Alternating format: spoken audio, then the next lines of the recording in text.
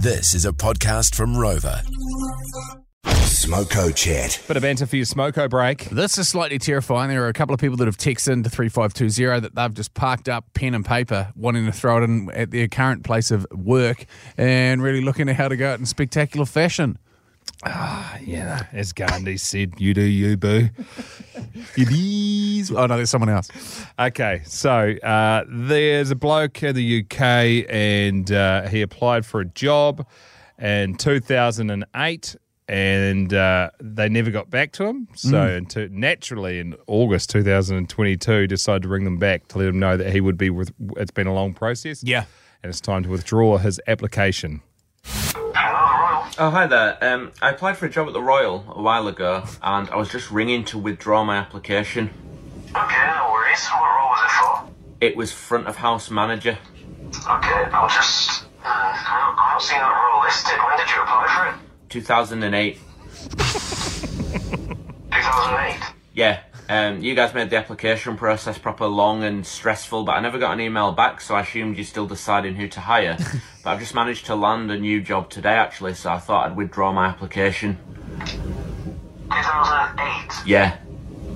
Are you on drugs? So good. That's epic. There's a guy that I know. I won't say that he's a friend, but he's an acquaintance, and he wanted to leave a design agency that he was at. I think I've told this story before, but he wanted to leave in spectacular fashion. So, Hey, do we need to tell this later in the show? Because it's 3:10. yeah, no, I won't leave. I won't tell that part of it. But Okay. basically, Well, I feel like that's the whole part. But okay, maybe this is a different story. I'm leaving. This is Jay's story. I'm leaving the series of Polaroid photos at his boss's desk with a person that gets paid for doing things. What he ended up doing was writing in his resignation letter and sending it to all. He basically put in the door codes for every single one of the buildings that they worked in. So then they had to go through and refit the entire thing, rekey the entire thing, and give their new sets of keys out. Real Barry Battler move. But when he was telling the story, I thought it was quite funny. My favourite one was a bloke that used to work, I'm pretty sure it's someone, not 100% sure, used to work at the Rock. And anyway, he left and that was fine. And then summer sort of started and started heating up. And then the smell just started stinking out of the stairs at work. It was like an internal staircase. We walked up from the car park to go up to the Rock. And it was just getting worse and worse. It smelled like a dead body. And about a week or 2 weeks in, we're just like, we need to get like somebody into the roof space and figure out what's going on because it just reeks. And it was just baking every afternoon.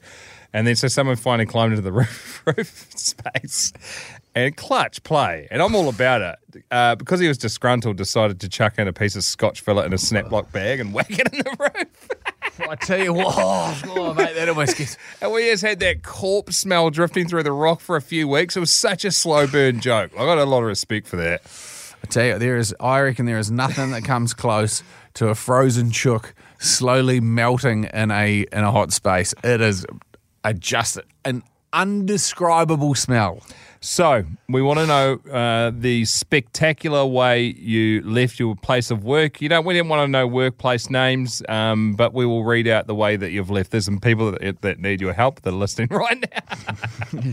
Or if you've had somebody leave in spectacular fashion. I saw a guy with on that Instagram account that you sent me, and he was in a 50-ton digger just putting the bucket through about 7 truck and trailer units in the yard. Yeah, that was quite good fun. There was the other one that there was in the bulldozer. He got pissed off with the car in front of him, so just picked it up and just flipped it and rammed it into the footpath. It was quite good. That'd be a good way to go out. I wouldn't recommend it though. Neither would I. Sound like I just did. Not recommending it. For those about to chuck in their job, no opinion on that because your boss could be listening. Could be very angry. Well, they reckon that unemployment's at such a record low at the moment, so everyone's getting frivolous with their jobs, getting a little bit laissez-faire and, chucking it in left, right and centre. There's somebody out there that appreciates me more than you. There's somebody out there that's going to pay me more than you. And they might. They might. I think there's a very lack of appreciation for people that are sweating, that trying to hold down jobs. The same people that tried to keep your job open for the last 2 years while the world was going to hell in a handbasket through COVID.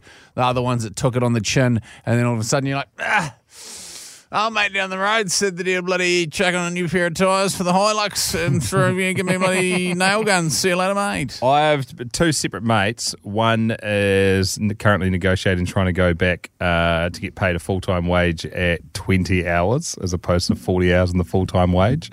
And we're here or in Australia? In New Zealand. Oh, wow.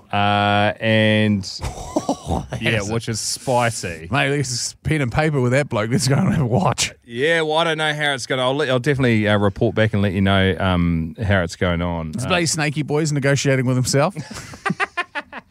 That's always a spicy one, eh? You got to give yourself a pay rise. Oh, that much? Got to pay him that much? Jeez, the business is going to. He's the worst employee. Yeah. Anyway, so we want to get on to the fact that people have chucked in their jobs in spectacular fashion.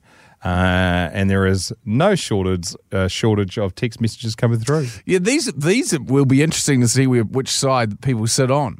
G'day, fellas. My name's Jerome. Funny quitting story. I just decided one day that I'd had enough and never went back. Never answered any calls. And after 2 weeks, I'd seen I'd been paid a stat day. So I rung the boss and asked if I still had a job. He said, I haven't effing heard from you in 2 weeks. I laughed and then said, see ya in the morning. Obviously didn't go back though.